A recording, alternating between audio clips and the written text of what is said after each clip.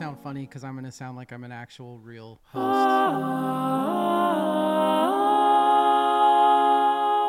You are.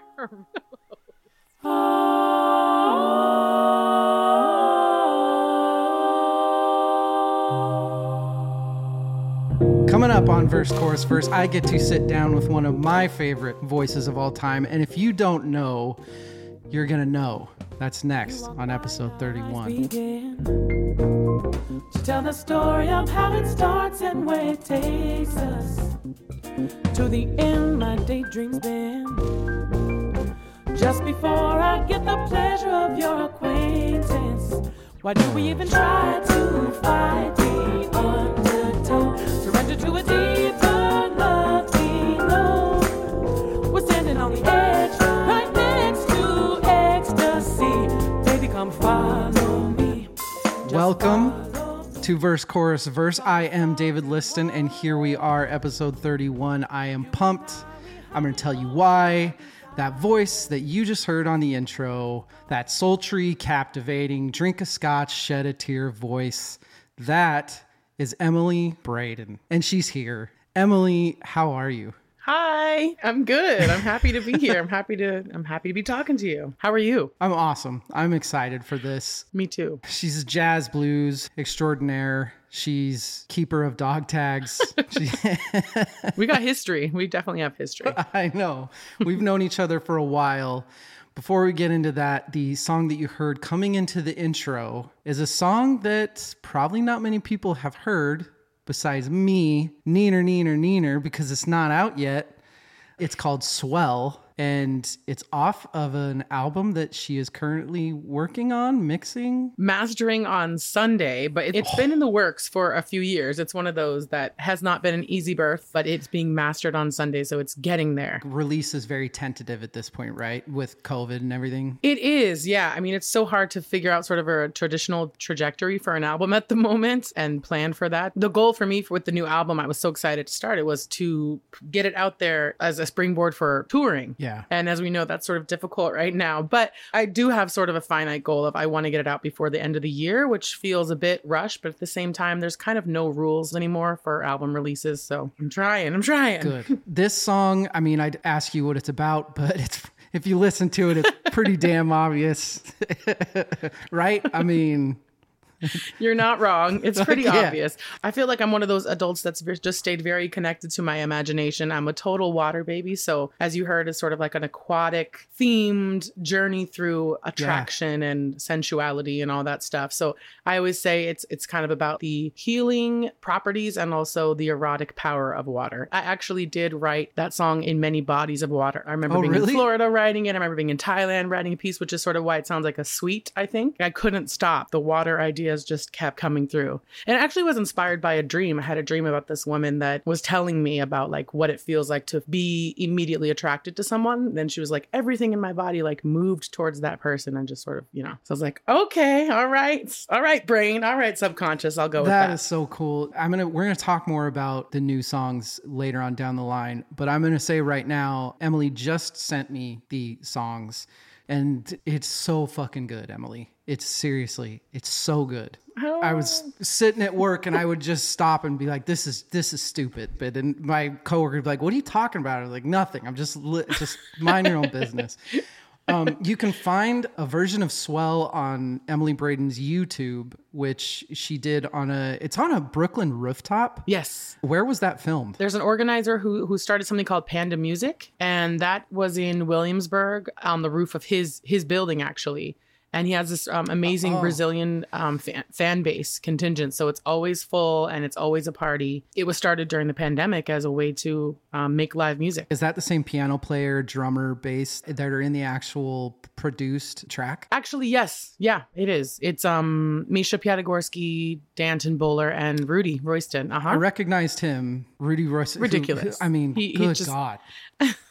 Rudy's the drummer, and it's just, all of them. I feel like so honored to be able to play with such world-class people, and Misha's my musical partner, so we work together a lot. Yeah, I was going to say a lot of the stuff that I've seen you in, we write music together. I've known you since we were, 10 years old or something like that? Yes. When did you start actually singing? I remember hearing you in choirs as early as like 5th grade and stuff, but when did you actually start really singing? This question gets asked a lot, and I was always like, I don't really know. I was always a music lover. So I just constantly was singing along to things. And my taste was, as a kid, like it was whatever. It was radio songs, it was whatever. But my grandmother sort of like gifted me the classics. That's sort of, I guess, a little bit different than a lot of kids. It's like I was listening to B.B. King and Carole King and Ella Fitzgerald and Sarah Vaughan when I was like, I don't know, 7 or 8. I was definitely a choir kid. And being out in the Northwest, like that music is not necessarily jazz, soul, blues, not necessarily like in the water. You know, I didn't have an uncle that played the organ at church or something. Yeah. And so I sought it out really specifically, like our days at the record exchange, and ended up turning into my voice, actually sort of formed my sound in my voice. And I remember in high school, I had a choir solo on a gospel tune. I think it was... You must be thinking of Black Coffee and Cigarettes. Yeah, that gospel tune. That was the other one. But no, I think it was like Sweet Little Jesus Boy or something. And I was like, whoa, I felt this energy come through me and just realized that out of all that listening, I had sort of become a vocalist. I was lucky enough to, cut my teeth jazz-wise around Emily. We were in a couple of the same choirs. I got to share stage with her a couple of times before any of us really knew anything. At all. No. I mean, even then it was very clear to everybody else that you were just kind of this comet that we were watching from Earth. You were going to go do stuff. Wow. It was so fun to watch. And as you grow up, you think back to that stuff and you think it was just so fun to watch, and to, every couple years check in and be like, oh, look what she's doing. Aww. Now that I'm like a grown person and sort of looking back at the naivety and the sort of big dreamer part of us. I mean, I was lucky, first of all, super lucky to have supportive people in my family, because nobody ever told me like, what the hell are you thinking? Like, this cannot happen. Yeah. You cannot do this. I actually never had that. I didn't have people gas me up, but they were like, are you sure? Do you really want to do this? But when I was making those decisions, like to move to Gresham, Oregon to study music there, and then to move to Canada, to British Columbia to study there, and then to move to New York, like I had almost like blinders on. It was like, this is what's happening. And I look back, I don't have that same sense of just, anymore. I'm like, oh my God, what should I do now? I don't know. But back then I was like, I had such a clarity about what I needed to do in order to follow the music that I loved. So I remember very specific little parts of his. I remember when our director in high school, Linda Schmidt, gave you the Black Coffee. It's hilarious because it was such a little, not little, we were in Boise, Idaho, but it was this very Christian, a lot of God songs and a lot of Mormons in the choir and stuff. Yes. And Linda Schmidt hands out Black Coffee, and I'm like, because I'm a little bit less sheltered at that age than a lot of the other kids were, and I'm like, what the hell? Right. What are we doing? And then you got up and... I didn't even think about this, that coffee at that point was like as bad as... Coffee? Yeah, and cigarettes. Oh my gosh. Yeah. Coffee was like illegal. Might as well be doing heroin. For 80% of the people we were around. I didn't even think, I had not even thought about that. Yeah.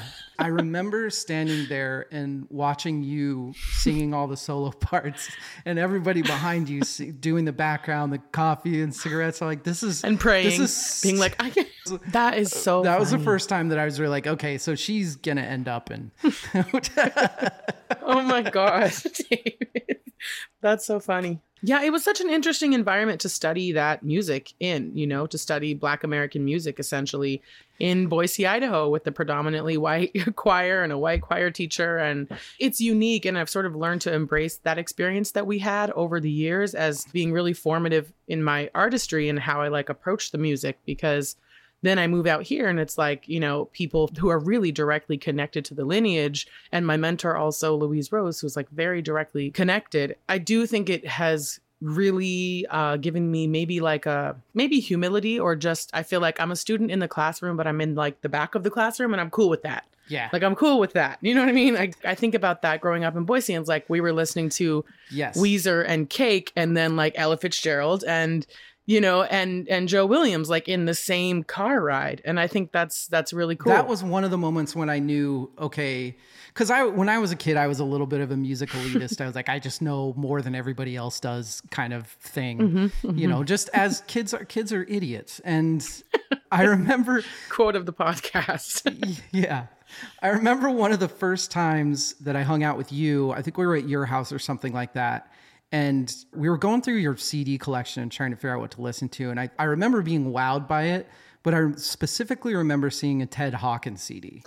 Yes. And being like, she knows Ted. Okay, so she knows what's up. I don't know why, but when I saw Ted Hawkins, I was like, holy shit, she knows what's up. I just want to point out how much better your memory is than mine right now, because I'm like, we went to high school together. We had a great time. Like those details are far back in the memory. Yes. So Emily's music can currently be found mostly on YouTube. She's got a lot of YouTube videos.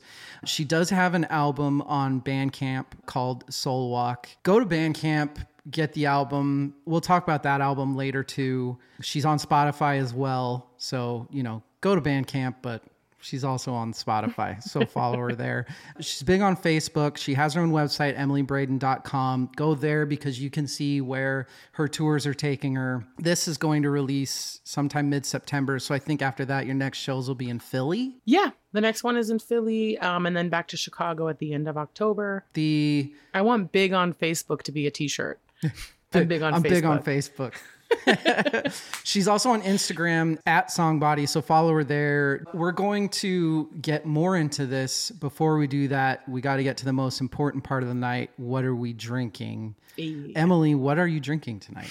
I'm drinking gin and lemonade, and I'm already halfway through. Gin and juice. Yeah. You? What kind of gin are you drinking? Tanqueray is what we had here. Yay! Yeah. I'm drinking a Macallan single malt scotch. Get it. Because it's good night. Yeah. I'm celebrating hanging out with a dear old friend. So It's a Friday night. I'm going to get drunk on scotch, talk about some really good jazz. We're going to take a quick break, listen to another little ditty of Emily's, and then we're going to come back and we're going to talk some more Emily Braden music. Softly, the light of day is fading. It's bleeding into evening. Your darkest thoughts awakening. You see the movement in the distance. Through trials, hills, and valleys. Though wounded in the battle, your truth emerges from the shadows. Choose wisely, there is no time for fear. No second guessing here. The gravity is clear. There's only victory in your mind. Here we are. We're back with Emily Braden. The song that you just heard coming in is Superhero. What is this song about? So that is a Misha Piatigorsky composition that he actually has released as an instrumental. And as we were talking about recording for the album, I always loved that tune. And I asked him if I could write a lyric to it and perform it. He was like, hell yeah, let's do it. So to me, Superhero, it's basically between the election. This was pre-pandemic, but I guess mostly the election and just everything going on, global warming, much more awareness from more people around like racism and all of this stuff that's happening in the world. So it was basically the question of like, what is it to be a superhero to yourself and the people around you at this time in history? Like, what does that look like to really step up into your power and into your potential, and also to kind of get off your butt, politically speaking. And I feel like a lot more of my friends in my community have sort of stepped up, going to rallies and learning what a consistent care about like anti-racism and pro-LGBTQ and on all of those things, what that actually looks like in real time to really show up, And so that's sort of what Superhero was about. I love that because I'm sick of seeing reposts on Facebook. If you want to do something, write a senator, go somewhere, do something. That message got so lost with social media, and I really like that message. That song is so good. It's so good. The bass part, the drums, all the percussion in the entire song, the notes that you're hitting in the chorus, the constant, like you think that it's going to transition into one chord and it goes into a whole different, it's just, oh my, it's such a good song. It really, really is. It's so well written. That means the world. That's, and Misha has this really cool thing. He's Russian Jew, born and raised in New York, essentially, in Jersey, I should say. The one thing I keep continually sort of being attracted to about his work is this classical undertone. Yeah. Like, it's not even that under. It's very much like the sort of drama of classical music. And yeah, it's like this killing groove where these drums are going off. It's just really hitting. And I love the way he combines so many elements, but there's such a sophistication about it. And that tune, really, I think that's why I liked it. But the drama, I think both he and I as songwriters really have connected on drama and intensity. I hope that as soon as you can, everybody, you download that song, because I could listen to that song all the time. I love it. Right on. Thank you.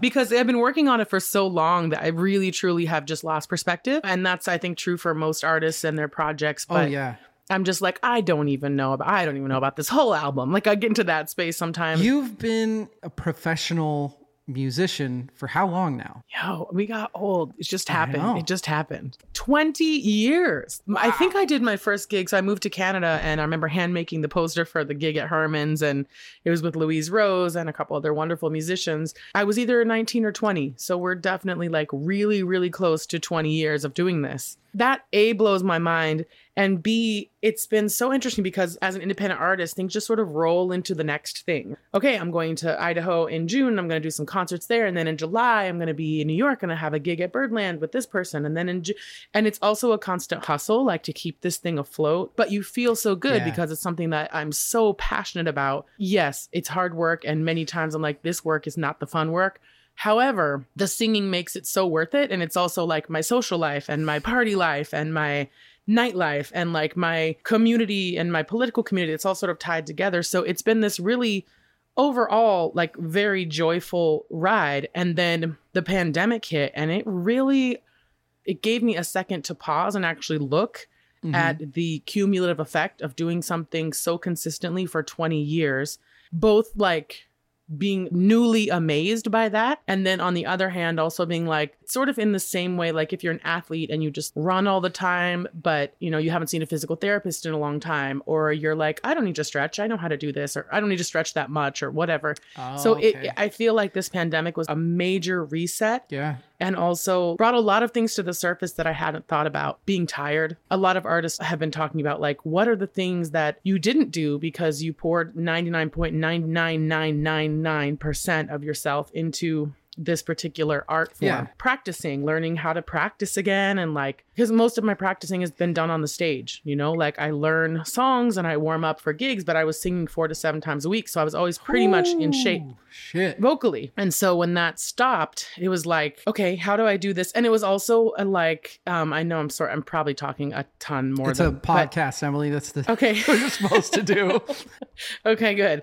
But I realized too, how much of my singing is connected to performance. It was interesting to observe some singers who just love to sit in their room for hours and sing sort of to themselves and like work these things out. And for me, it was almost always in a performative context. That's great. But also I do feel like I had lost a little bit of that element, that adolescent that just sings in my room just because I love to sing. Yeah. I didn't sing for the first few months. I was hurt by not being able to perform. And I was obviously traumatized by, like the rest of us, by what was happening. But through the last year and a bit, I got a guitar. It was very therapeutic, learning how to play Pennies from Heaven. And I didn't know what time it was. And a couple blues on the guitar, and like singing to myself or just arpeggiating through chords, enjoying just singing just to sing, When the pandemic started, and apparently it's not stopping, which is really awesome.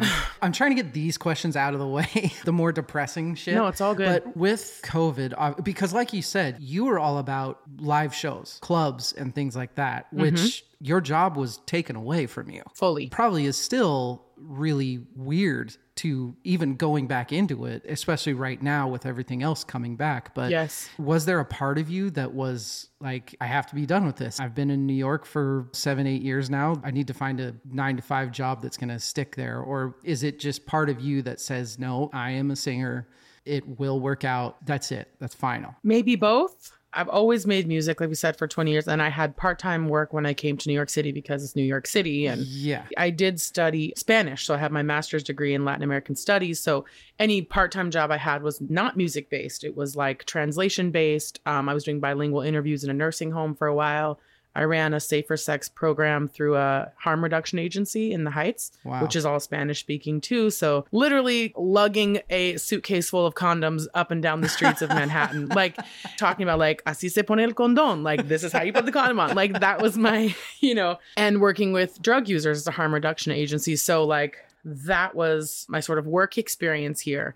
And I quit the harm reduction agency. I was maxing out. I couldn't do more with the music and I couldn't do more with the agency. Yeah. I was full-time music, just performing, making my money. And then the pandemic happened and sort of very quickly, especially because we weren't getting our unemployment here in the States. So I almost immediately started teaching Spanish lessons. I was not emotionally ready to teach vocal lessons. It takes a lot of emotional energy to facilitate that experience for people. Yeah. So I didn't start teaching vocal lessons until maybe May. And then I had steady work through all of 2020. But I've gone through every single thought about music and my relationship to it. I just posted yesterday, that I think about living somewhere else besides New York, but I don't know if I would know how to live somewhere else. New York is very tied to my sense of self as a professional. If I leave New York, does that say that I'm giving up on this sort of part of my self or career or my music, which I think logically I know is not true, but because the community here is so strong and it extends into so many parts of my life besides just the music making, I've been evaluating everything and I've absolutely had moments of being like, okay, maybe this is over. Like maybe this is the era, especially that it's gone on for such over a year, like not singing very much for a year. It has an effect. It has an effect on your on your voice, on your instrument. So to answer your question sort of in short form, yes, I have considered maybe the pandemic is sort of a time of transformation and transition that will lead me to something else. But there's also like my gut and my heart and it's a spiritual practice, When you compare it to an athlete, look at how many athletes retire and then they're like, whoa. Now what? So I feel like even if you did make that choice, 2 weeks later, you'd be wherever you are. Okay, what club do I need to, who are the big musicians here? Where do I go? And you know what I mean? Totally. And I don't see myself quitting. I don't see myself stopping at this point. Sure as hell hope not. So you left high school. Did you go straight to Mount Hood? I went to Mount Hood. My mom almost killed me. I had these scholarships to the good, the good universities, unquote. And I was like, no, I want to go to the community college for the jazz program. And mom's like, ah. Well, they had a really good jazz program. It was prestigious. Dave Bardoon is a great teacher. Anyway, so my mom we went to a few of those schools. She was like, no, you're right. This is where you should be. But yeah, right after high school, I moved to Oregon. I was there for 2 years and did sort of my basic music theory and all that stuff. And then did you go straight from there to Canada? 2000 to 2002, I was in Oregon. And then I moved to Canada right after because Louise Rose had done a workshop with our choirs. And she asked me if music was what I wanted to do in my real life. I was like, yes, that's exactly how she phrased it. She said, well, you should consider coming to study with me. When somebody like that says, come train with me, what does that entail? Are you watching them perform? Are you literally sitting in a room with a piano going over things? Like, what is that like? I think it's different with everybody, but definitely lessons, really intensive one-on-one lessons. So for about 2 years when I first moved there, I had weekly lessons. Then they started to be spread out a bit more. And with Louise, her approach is, I can't know how does she say it? I can't know your relationship to music without knowing your relationship to yourself. Honestly, David, it was like a counseling session. She had this magical house and these magical china with strawberries on them, and we would have tea and I would just bawl my head off. I would literally just cry. And then it'd be like, okay, and now for part 2, let's go sing I'm Beginning to See the Light. She'd ask me questions like, what does it look like to be an artist? If you weren't going to make money from this ever, would you still want to do it? Like she would put these questions to me that as a 20-year-old, I was like, answered sort of simply. Mm-hmm. And then at this age, I continue randomly to just reflect on some of those really very simple questions that she asked me. And then she really focused on building artistry and learning tunes, obviously. So the second hour was in this small room full of books and a grand piano. building my repertoire. And so she'd give me a song and I might sing that song, and then we would stop and she would ask me about it. She'd ask me about how I felt, or like, what did that mean to me? What did this lyric interpretation essentially? Yeah. I'd sing it again, maybe 3, 4, 5 times. And she'd be like, okay, that's great. Now do it differently. You know, I was like, wait, what? You know, so it was really this exercise in expanding my expression through singing. Because I remember we hung out a couple times after I got out of the Navy, which was like 2004-ish, 2005-ish. And I think yeah, in Idaho, yes, right? Yeah. Yeah. We even saw each other once, I think, when we hung out in like Seattle or something like that. But right. I do remember meeting up with you, you know, that 2 or 3 years later and being like, this is a completely different person. Like this is, you know. Yeah. Moving to Canada, I always say was almost like people, you know, like their journey to the Mecca, or like their 4 years in India or whatever. Like to me, that's what Victoria, BC was. And I mean, I know, you know, Yeah. I went through a major physical transformation. I lost like 150 pounds or something in the course of 2 years. And that really just came from learning how to care for myself as an adult, Yeah. you know, and like being around this community of really empowered middle-aged women at the time who were like my best friends. And so I learned about like resting, and I learned about actually really listening. What really fascinates me that I want to know, especially for a jazz blues singer, is you had touched on how when she was educating you, it would be literally grabbing books of music and learning specific songs. Mm-hmm. I'd always wondered that, but is that a lot of jazz training, is just needing to know the thousands and thousands of standards that there are, so that if you're in a place and somebody's like, we're going to play, you know, Is You Is, got it, this note, this note, this note, this note. Yes. So that is the way I would express that, is that the Great American Songbook, Mm-hmm. it's a language, right? So we have this common set of tunes that we all know. I know the melody to it. I know the words to it. They know the changes to it. So I can go to a jam session and say, I want to do Just in Time in A flat. And everybody's like, cool, we got you. So yeah, it's absolutely the ground that we all stand on. Obviously there's tunes that are more obscure and whatnot, but that's a huge part of cutting your teeth on those songs and learning how to find your way too, because, you know, Ella Fitzgerald sang Blue Skies. It's like, does anyone ever need to sing Blue Skies again? You could look at it that way, but you can also be like, okay, so then what is that whole point is like putting yourself into those tunes. But yeah, that's exactly right what you said. All these popular standards and compositions that we all learn, and it's a lifetime of learning. So when you're gigging, especially back when you're playing 5-7 shows a night, a week, is it not a night? Or I was like, that's not too bad.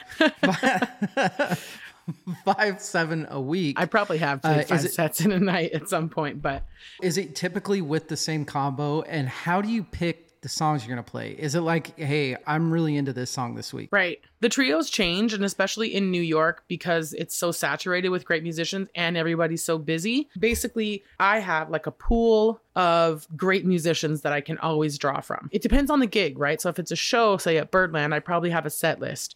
And I'm probably doing arrangements that I've sent them in advance. And I've been like, this is what we're doing. And these are my originals. And here's an arrangement of On a Clear Day. I want you to learn it.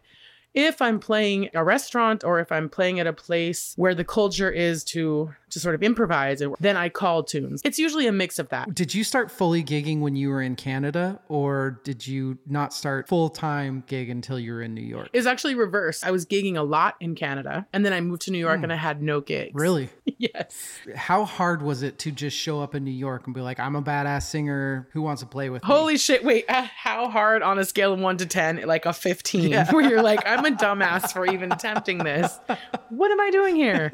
I was so depressed initially, because came from this big fish, small pond, beautifully supportive community. And I was getting paid there. Like I was actually doing these private gigs and could organize a concert and have 150 people come at the age of 24, 25. Moved to New York, and it's like, girl, nobody cares. Nobody knows you. Nobody, like, get in line. You're at the bottom of the barrel at this point. And this place is saturated with talent. Yeah. Oh, and also the gig economy here is like, you can pay us to play. You want to play?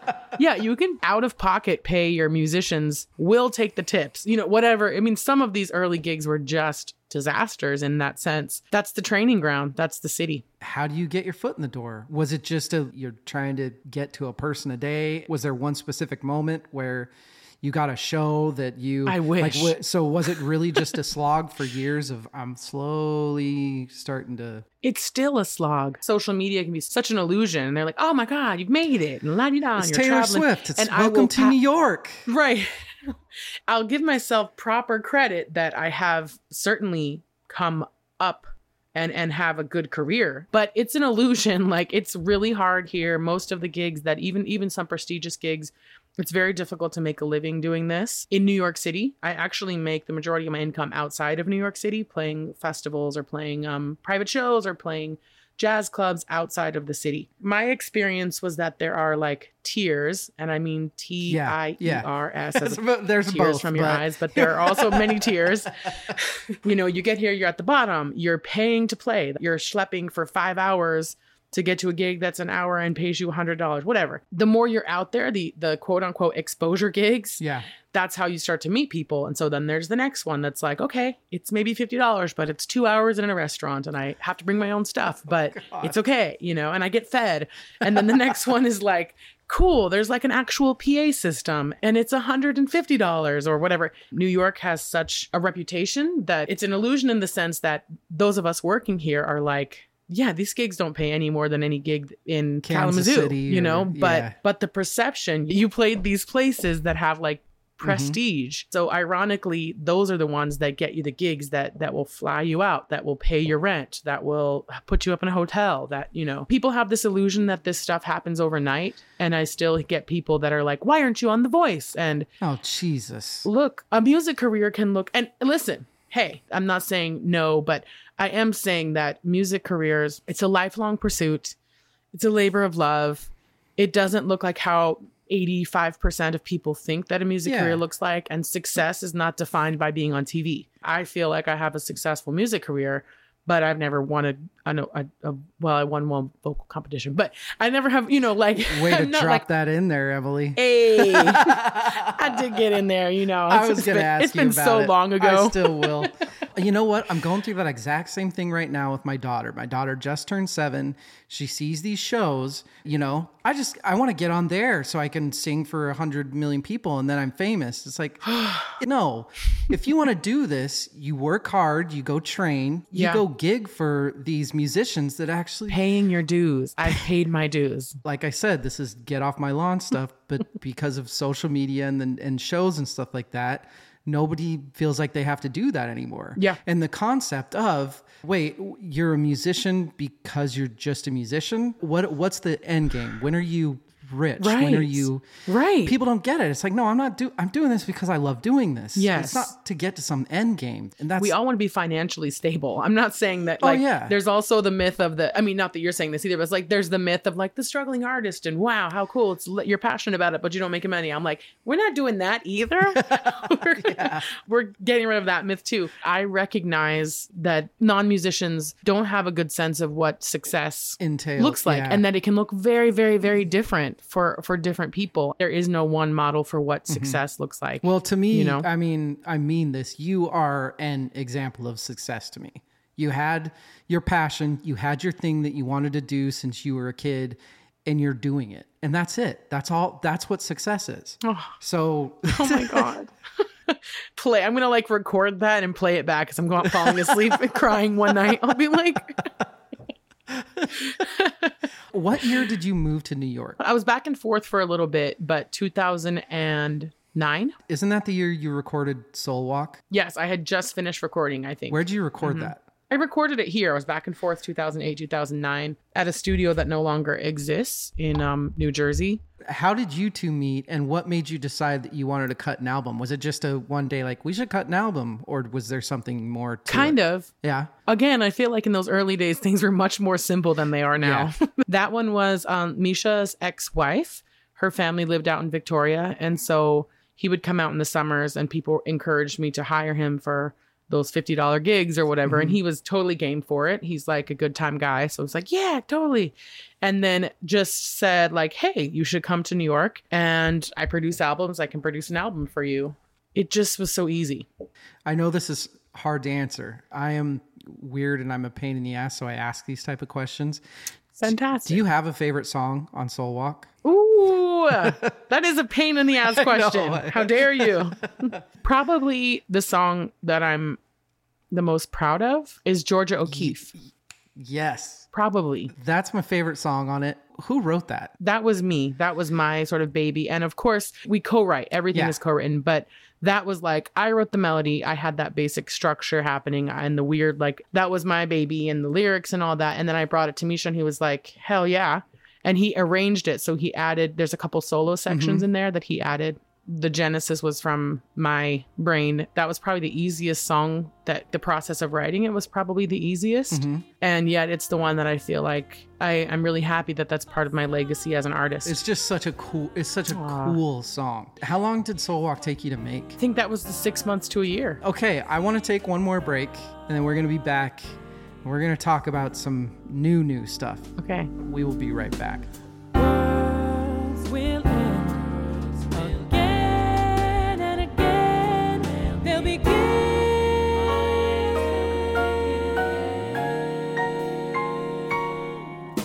I see myself sinking down into the blue. Remember when the days were endless? Thought it always would be true. I see myself spinning there where the air gets thin. But you keep your hold on me. Hold on me. I'm coming round. I'm coming round. What's up? Coming round. We're back with Emily Braden. And the song that you just listened to coming in from the last break is Aphelion. This is another song where I'm just going to ask you, what is this song about? That's cool that you chose this song. It feels like a little obscure or something. It is. That's what's awesome about it. It's so beautiful. This song is about grief. It's about losing my dad specifically, who I lost the same week, within a week of the 2016 election. So both of those were devastating personally and collectively. I think it was weird. So Aphelion, I had no idea that I was going to write that song, which is rare. Usually I've go back to ideas that I've been writing for a long time, but I think it was probably 2017 or 18. I got this opportunity to go with the friends to an artist retreat. So I wrote that song. I was sitting in a chicken shack with a little keyboard, which I don't play very well. So I was just sort of staring at it, but I was like, okay, I can figure this out. And I was watching the sun literally go across the sky. I don't know. I was sort of geeking out on the planets. And this word Aphelion came through that I was looking up different words or different phenomenons. And it's basically when the sun is the furthest from the earth. And that actually happens in the summer. Really? Yeah. You would think it'd be the winter, right? The whole concept to me was really healing, that no matter how far away you are, there's still warmth and there's still the relationship. You're never going away. You're never gone. Wow. And that's how that song came through. It's written for my dad. Ladies and gentlemen, if that doesn't get you, then you have no heart. And that's that. It doesn't get much more beautiful than that.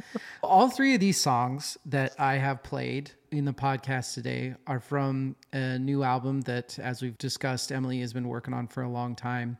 Is there a name for the album? Yes. The album is going to be called Cannon and Sparrow. Cannon and Sparrow. I like it. Tell me why. That's a lyric in Superhero. And that was another internet rabbit hole. I have no idea how I ended up there, but I found this Russian saying, I don't know where, don't shoot a cannon into sparrows, which is to say that's overkill. He was a rubber band, right? And why are you trying to kill sparrows anyway? But anyway. That became... And that became for me a metaphor for devastation. So in the lyric, I said, it's running through you like an arrow, through blood and bone and marrow, a cannon into sparrows. We're only living, breathing beings. In the sense of we're these delicate things and all these devastating, between war and the constancy of violence, the hostility and all of that. It just became for me a metaphor of, holy shit, this world is really, really difficult. It's difficult to be alive. And we're just trying to have these little beating hearts, and these huge things are coming at us left and right. Wow. I just kept sort of meditating on that. Again, it just sort of stayed in my head. And then it also for me became a metaphor for this artistically what this album is, which is an exploration of the range of my voice, of the voice, of the human voice. On one hand, it's shooting off get out of your head, like literally Yeah. shouting, you know, and then the 8-minute ballad that's like the most vulnerable thing I've ever recorded. So just sort of wanted to explore those. And it also was me asking myself, what does it mean? And what is the value of being a songbird and a singer of love songs in such troubled times, you know? Going through this now because I feel like I didn't write it down and I don't want to forget it. But what year did you make the Strength of Love video? Is that 19? Yeah. And it was magic. How did that come to be? I'm grateful again to Misha because some of that stuff can be so hard as a band leader to organize and just be like, I'm always like, oh, how am I going to get people into a room together? I don't know. And he was like, we're going to do it. We're going to bring alcohol. We're going to bring a band and they're going to learn the tune and we're going to make it a party. and this is the space. So it was in a bar that actually never opened because of the pandemic. These musicians learned the tune and the energy in that room was just incredible. It felt very live. It was like, and I was singing live as well, you know, to the track, but we were playing live and the audience, just everyone in there. What I really loved about that video, because that's what the song is about, everybody getting free and like everybody being represented, body size, gender, race, all of those things. That room actually was very representative of that, just naturally. I wasn't like, you know, we need 7 Black people and 6 Hispanics. Yeah. It was like, please, friends who love music and who know me or don't know me, like come out. And it was dope. It just had the most beautiful energy every single time. We maybe did like 3 takes of that tune. And then we had a big party afterward. That's what it looks like. It looks like a camera crew just came into a bar where a quartet was about to start. Hey, everybody drunk? We're going to start filming. And totally. That's it. It's awesome. Totally. So check that out on YouTube. But back to the album. I want to go through who plays on it. It's Misha, who we've talked about a lot. Piatigorsky. Yeah, Piatigorsky. And we've talked about him, which, I mean, I can keep talking about. Just the piano is absurd on all of these songs. He's absurd. That man is such a wild man. I love him. He's like a creative genius madman type. But yeah, he's ridiculous on piano. There's also Danton Bowler. Yeah. So he's the bassist on it, who I remember seeing. I did a really, really quick search that he was mentored by Eugene Wright, who was from the Brubeck Quartet. You know more about Danton than I do. But Danton is a badass, and he played with Roy Hargrove. Did he really? Yes, for a number of years. It was very sad when he passed. Danton was one of the first people I called because, yeah, he was his bassist for a number of years. Rudy Royston. Ugh, can you even? From what I saw online, and I could be wrong, so correct me, but it looks like Misha and him kind of have their own trio that they play a lot. Yeah, actually, Rudy, Danton, and Misha play a lot together. Rudy and Misha play together all the time, and they're like homies. Rudy is one of the best drummers ever on the planet, ever. What the hell? Like, so sick. So he's on my first album as well. And literally whenever I'd send tracks to like drummers, you know, or like, hey, you got to check this tune out. I'd send an MP3 and like people would text me and be like, what the hell? Who is this? They just would freak out. And the same thing, actually, Boris Kozlov is on that first album. I'm like 25 years old on that album and they're like the heaviest of heavyweights. And it's like, yo. Rudy has this beautiful, like, it's like there's always this sort of wash happening and movement happening, but it doesn't feel too full. It never, like, he's very dynamic. No, he gives himself a ton of open space to play around with, which is he's amazing. And then Freddie Bryant, who is the Pat Smear lookalike, who is an awesome guitarist from what I've seen. I've seen a couple videos with him in it. And then Tatum Greenblatt, who plays the trumpet in the album, who the only thing I saw from him was that he's from Juilliard, so you know he's good. He's good. He was with Richard Bona for a while. He's high level. The moral of the story is that the musicians in this are better than the vocalists. Top tier. No, they are. They're incredible. Is it completed track wise? Yes, you got all of them. So it's 10 tracks. I know that it's been a long time in the making, but how long in the actual studio with the players, song by song? In the actual studio was 3 days. Really? Yeah, and then what happened was, just kidding. So we went into the studio June of 2018. All the tracks laid down. I think actually over 2 days, and the third days was just vocals or something. And Misha did all the editing at home. And I also had an acute vocal injury, which was, I believe, 2017 in November. error where all of the wrong elements sort of came together and I injured the lining of my vocal cord, which makes it really difficult to could always sing, but the recovery time, like the next day my cords would be swollen or I couldn't just sing another gig the next day. So this album was made through that process. There's a lot of stigma about vocal injury, which is so weird because again, with athletes, you're not like, you tore your ACL, like you're an idiot. Oh, you mean stigma like people thinking that you did something wrong? Thinking that you don't know how to sing. Really? Right? It's like, I've been doing it for 20 years, but okay. It was a question of, I had a cold, I had been out, I wasn't hydrated, I flew on a plane, I had a 3-hour rehearsal, then I had a 3-hour gig and those elements. And I didn't feel anything. It wasn't like I had pop or anything like that. It was just that I did some damage to the lining. The recovery from that was also tied into me sort of starting to take vocal lessons again and learning new, being like, oh, I have over 20 years developed a tendency of involving my jaw too much or something. Like, interesting. And I also, this is a little woo West Coasty, but I realized that grief had really affected my singing. I had never, like, again, that sort of trauma of losing a parent. And I was holding it in my body physically and sort of adjusting in ways that wasn't great for sound production. So that was another contributing thing to it. So I started taking private vocal lessons. I started taking speech. I started taking vocal therapy. That's kind of also in the mix with this album. I'm like super proud of it. And I'm super proud of the way that I was able to heal with the help of a number of people. And I could sing, I sang through it all. Like I was still performing through it all. And it's very interesting too, like learning how many vocalists experience vocal injuries. No one talks about it. Yeah. I think no one talks about it because they're scared they're not going to get hired for the next thing. And it's like, my cords are in better shape probably than ever at this point. And then also as someone who's not using auto-tune, maybe two places on the album where it was like the killingest thing and we fixed a little, we bumped it up a quarter of a step.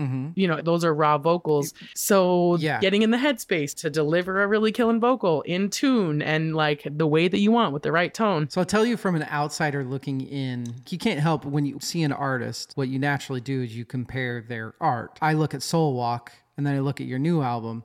And where Soul Walk is this, I mean, there's a lot of emotional, great stuff on it, but where it's this kind of fun, really turn it on in a party sort of thing. The new one is very sit down with a whiskey and get emotional. It's deep. It just feels like there's so much heart in it. And the harmonizing parts that you found in specific parts of the songs, it feels like you were a lot more emotional with these songs. And I think that's so your read of that, I really take that to heart because that's how I see it. I actually almost see Cannon and Sparrow as a bookend to Soul Walk and to this sort of decade in New York City. I made Soul Walk before I even lived in New York City. And I always say it's like espresso, like it's very high energy. In fact, some people it's like only in doses. And then going through experiencing so much life, growing so much as a vocalist, having a lot of loss as well as many of us also collectively had. Yeah. Let me like come back and sort of compliment that, but also speak to that. Thank you for that because that synthesis is very much how I feel about it. And I'm nervous about it too, because it is a deeper, more emotionally vulnerable. And also Misha and I are always laughing about the 8-minute ballad because like, well, maybe one person will make it through. I guess you're the one person. Thank you so much. Thank you. I've just got a couple more things to do, and then I'm going to let you have your New York Friday night. Oh, you're looking at it. Me. It's so weird because I still have the instinct to go out, but it's like, oh, pandemic. Do I want to sit in a little tiny room in the basement in like a smaller space than usual, even though I'm vaccinated? Like, not so much.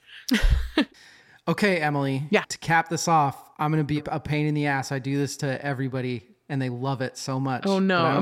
Oh no! Do I have to pick favorites? I'm so bad at favorites. Oh no! Okay, all right. I'm so bad at. Get ready for another hour where I'm like, well. I'm prepared for probably no direct answers, but I still have to ask them because I want to hear the gears grinding. Okay. Can you hear Do you have a favorite vocalist of all time? Oh man, come on. Okay. Can I give you 3? Yes. Absolutely. Maybe 4? Yes. Ella Fitzgerald. I was going to say, as long as one of them's Ella, of course you can. Of course. Shaka Khan. Oh, nice. Stevie Wonder.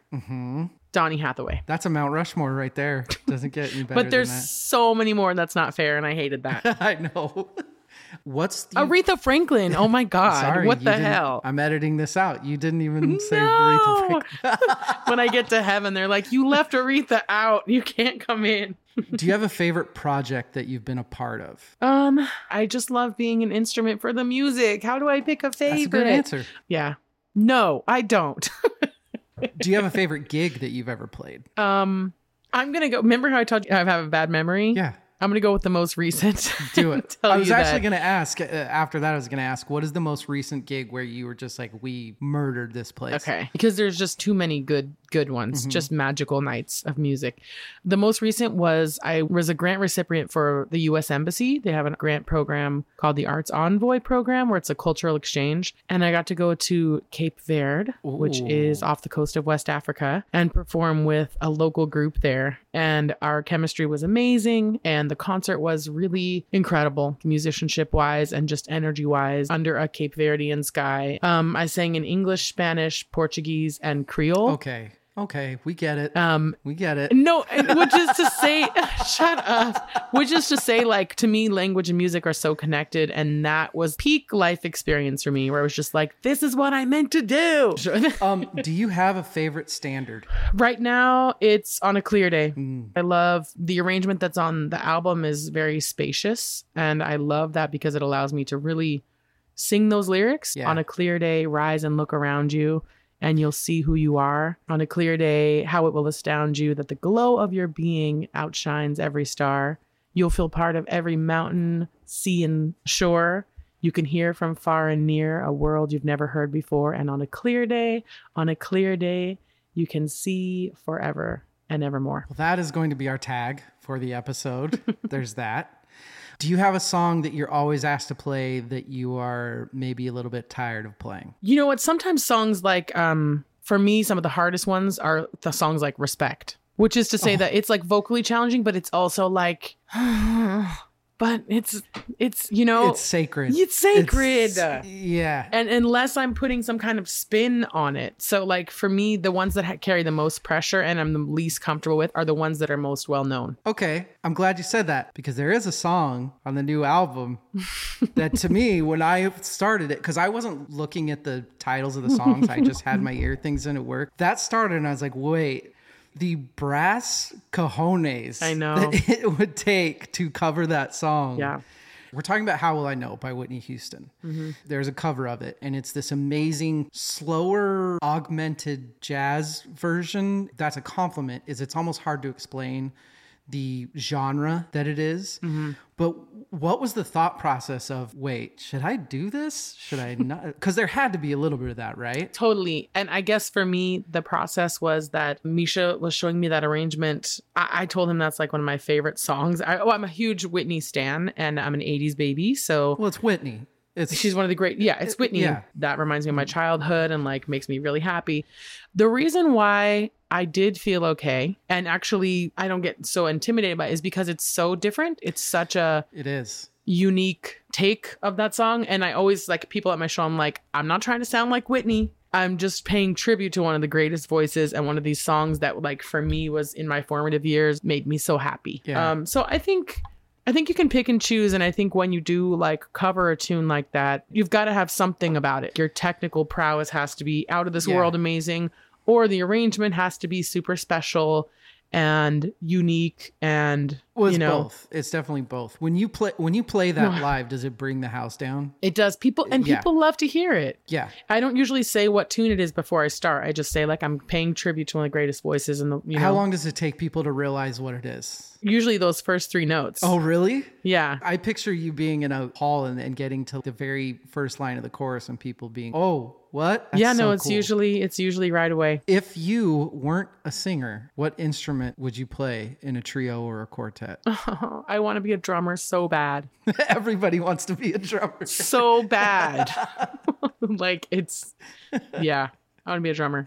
Do you have a favorite venue, either that you've played at or that you've frequented? Or... Yeah. Right now, I would say 55 Bar. It's right next to the Stonewall Inn in Manhattan. And that's partly because it's a musical home for me. They really embraced what I do, which is a weird eclectic mix of things. And some venues are always trying to shave the edges off. Like, okay, you're just doing straight ahead or you're just doing original. And I feel like 55 Bar was like, you wholly expressed is exactly what we want. It's really essentially a dive bar with golden lights all over the place. And it's don't look at the ceiling because it kind of looks like it's going to fall in. And like, you know, it really feels like it's aged with the magical sonic vibrations that have resonated within those walls. You feel it when you walk in that place. Mm-hmm.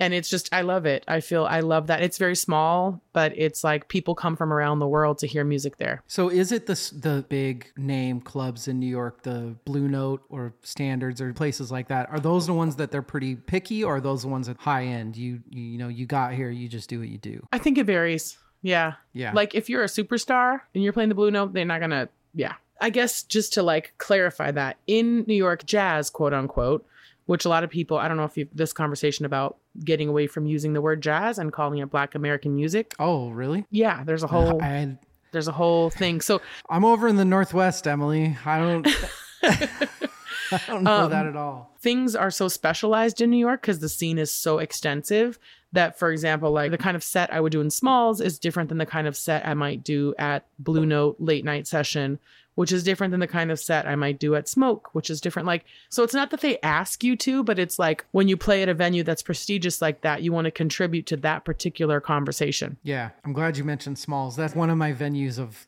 never been, but need to go sort of places. Come, let's go. Yeah. That's my haunt. That's my hang. Really? Yes. Oh, good God. Is there a venue that you haven't played yet that you want to? So many. Besides like Carnegie Hall. Yeah, Carnegie Hall's on the list.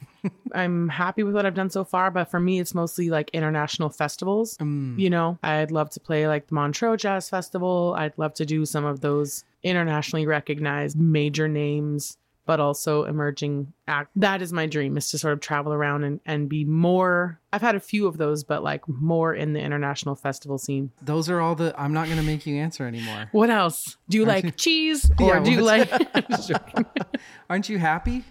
Emily Braden at Songbody on Insta, emilybraden.com. Watch for the new album. It's coming. We're months away. That's right.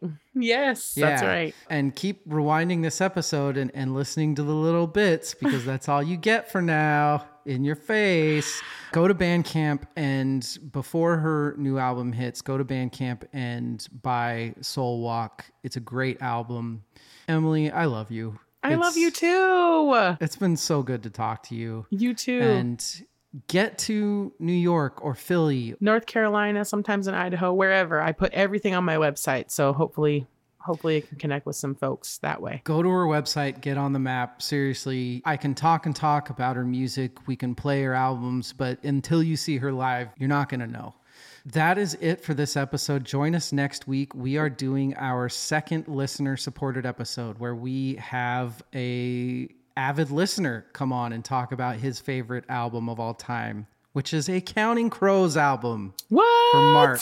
Oh, yeah. Nostalgia. Talk about it. I know. Mark's coming on to talk Recovering the Satellites. So, Emily, you're one of my favorite people of all time. I am so glad that you've made this a career, and I'm proud to call you a friend. Oh, I'm so glad we've stayed connected too. When I found your dog tags at my house, I was just like, oh, so like, yeah.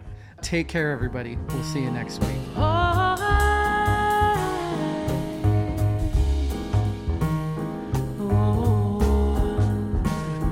On a clear day, rise and look around you, and you'll see who you are. On a clear day, how it will astound you that the glow of your being outshines every star. You feel part of every mountain,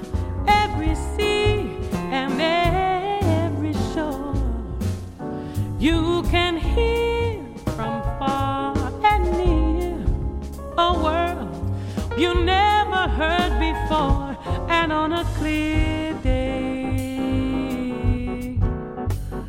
on that clear day, you can see forever.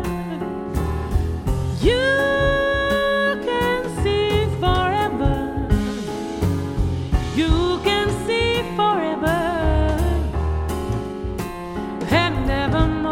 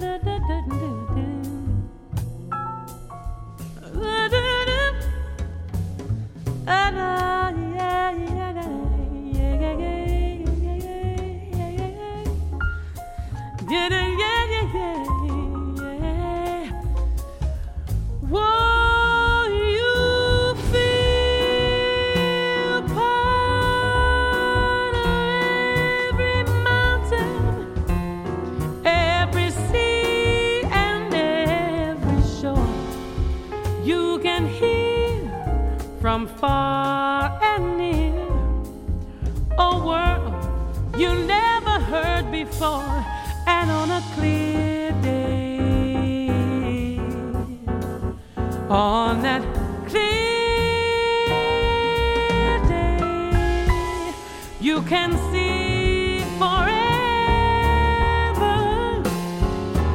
You can see forever. You can see forever and evermore.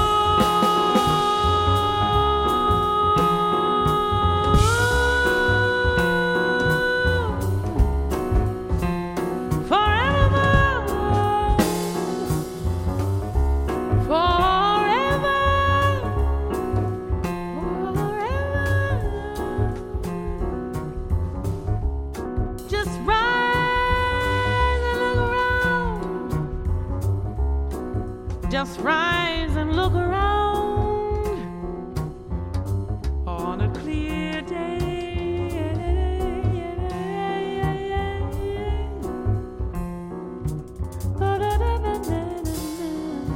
On a clear day. On a clear day.